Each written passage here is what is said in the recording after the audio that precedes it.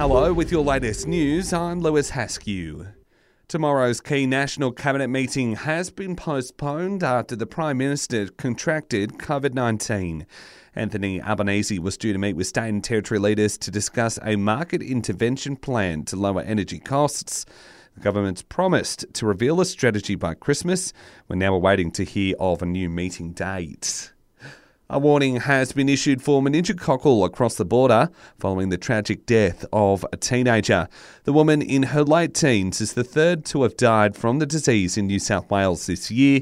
It follows an alert issued here in the ACT last week after a festival goer at Spilt Milk contracted the disease.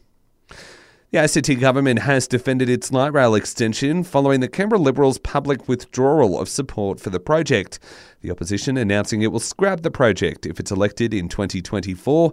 Chief Minister Andrew Barr has labelled the party as abandoning Southside residents as he defends the light rail as a vital piece of infrastructure amid a growing territory population. I think it goes to highlight the fact that they've never really supported the project, and so what they said to the people of Canberra in 2020 really wasn't what they believed in their heart of hearts.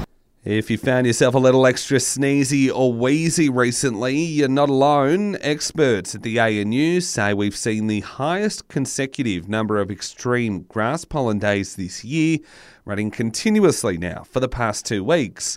Professor Simon Haberle says the wet winter and spring means grass pollen is thriving and could do so until early next month. Seasons are becoming longer and stronger, and we expect that to be the case this year. And so I'm expecting the grass pollen season will actually extend beyond Christmas. Meanwhile, the first heat wave of summer will stretch across multiple states in the coming days. The Weather Bureau's put out warnings for Queensland, South Australia, the Northern Territory and Western Australia, showing temps will soar from today right through to Thursday. Aussie mortgage holders are set to cop another rate rise before Christmas. Most experts tipping the Reserve Bank to lift the cash rate by another 0.25%, bringing it to 3.10% at their monthly meeting today. And more than half of us are set to give money to our friends and family this Christmas. According to a Monash Uni report, 64% are in favour of giving cash for Chrissy, while 41% are buying gift cards and vouchers. And that's the very latest in news. We'll have another update for you right here later this morning.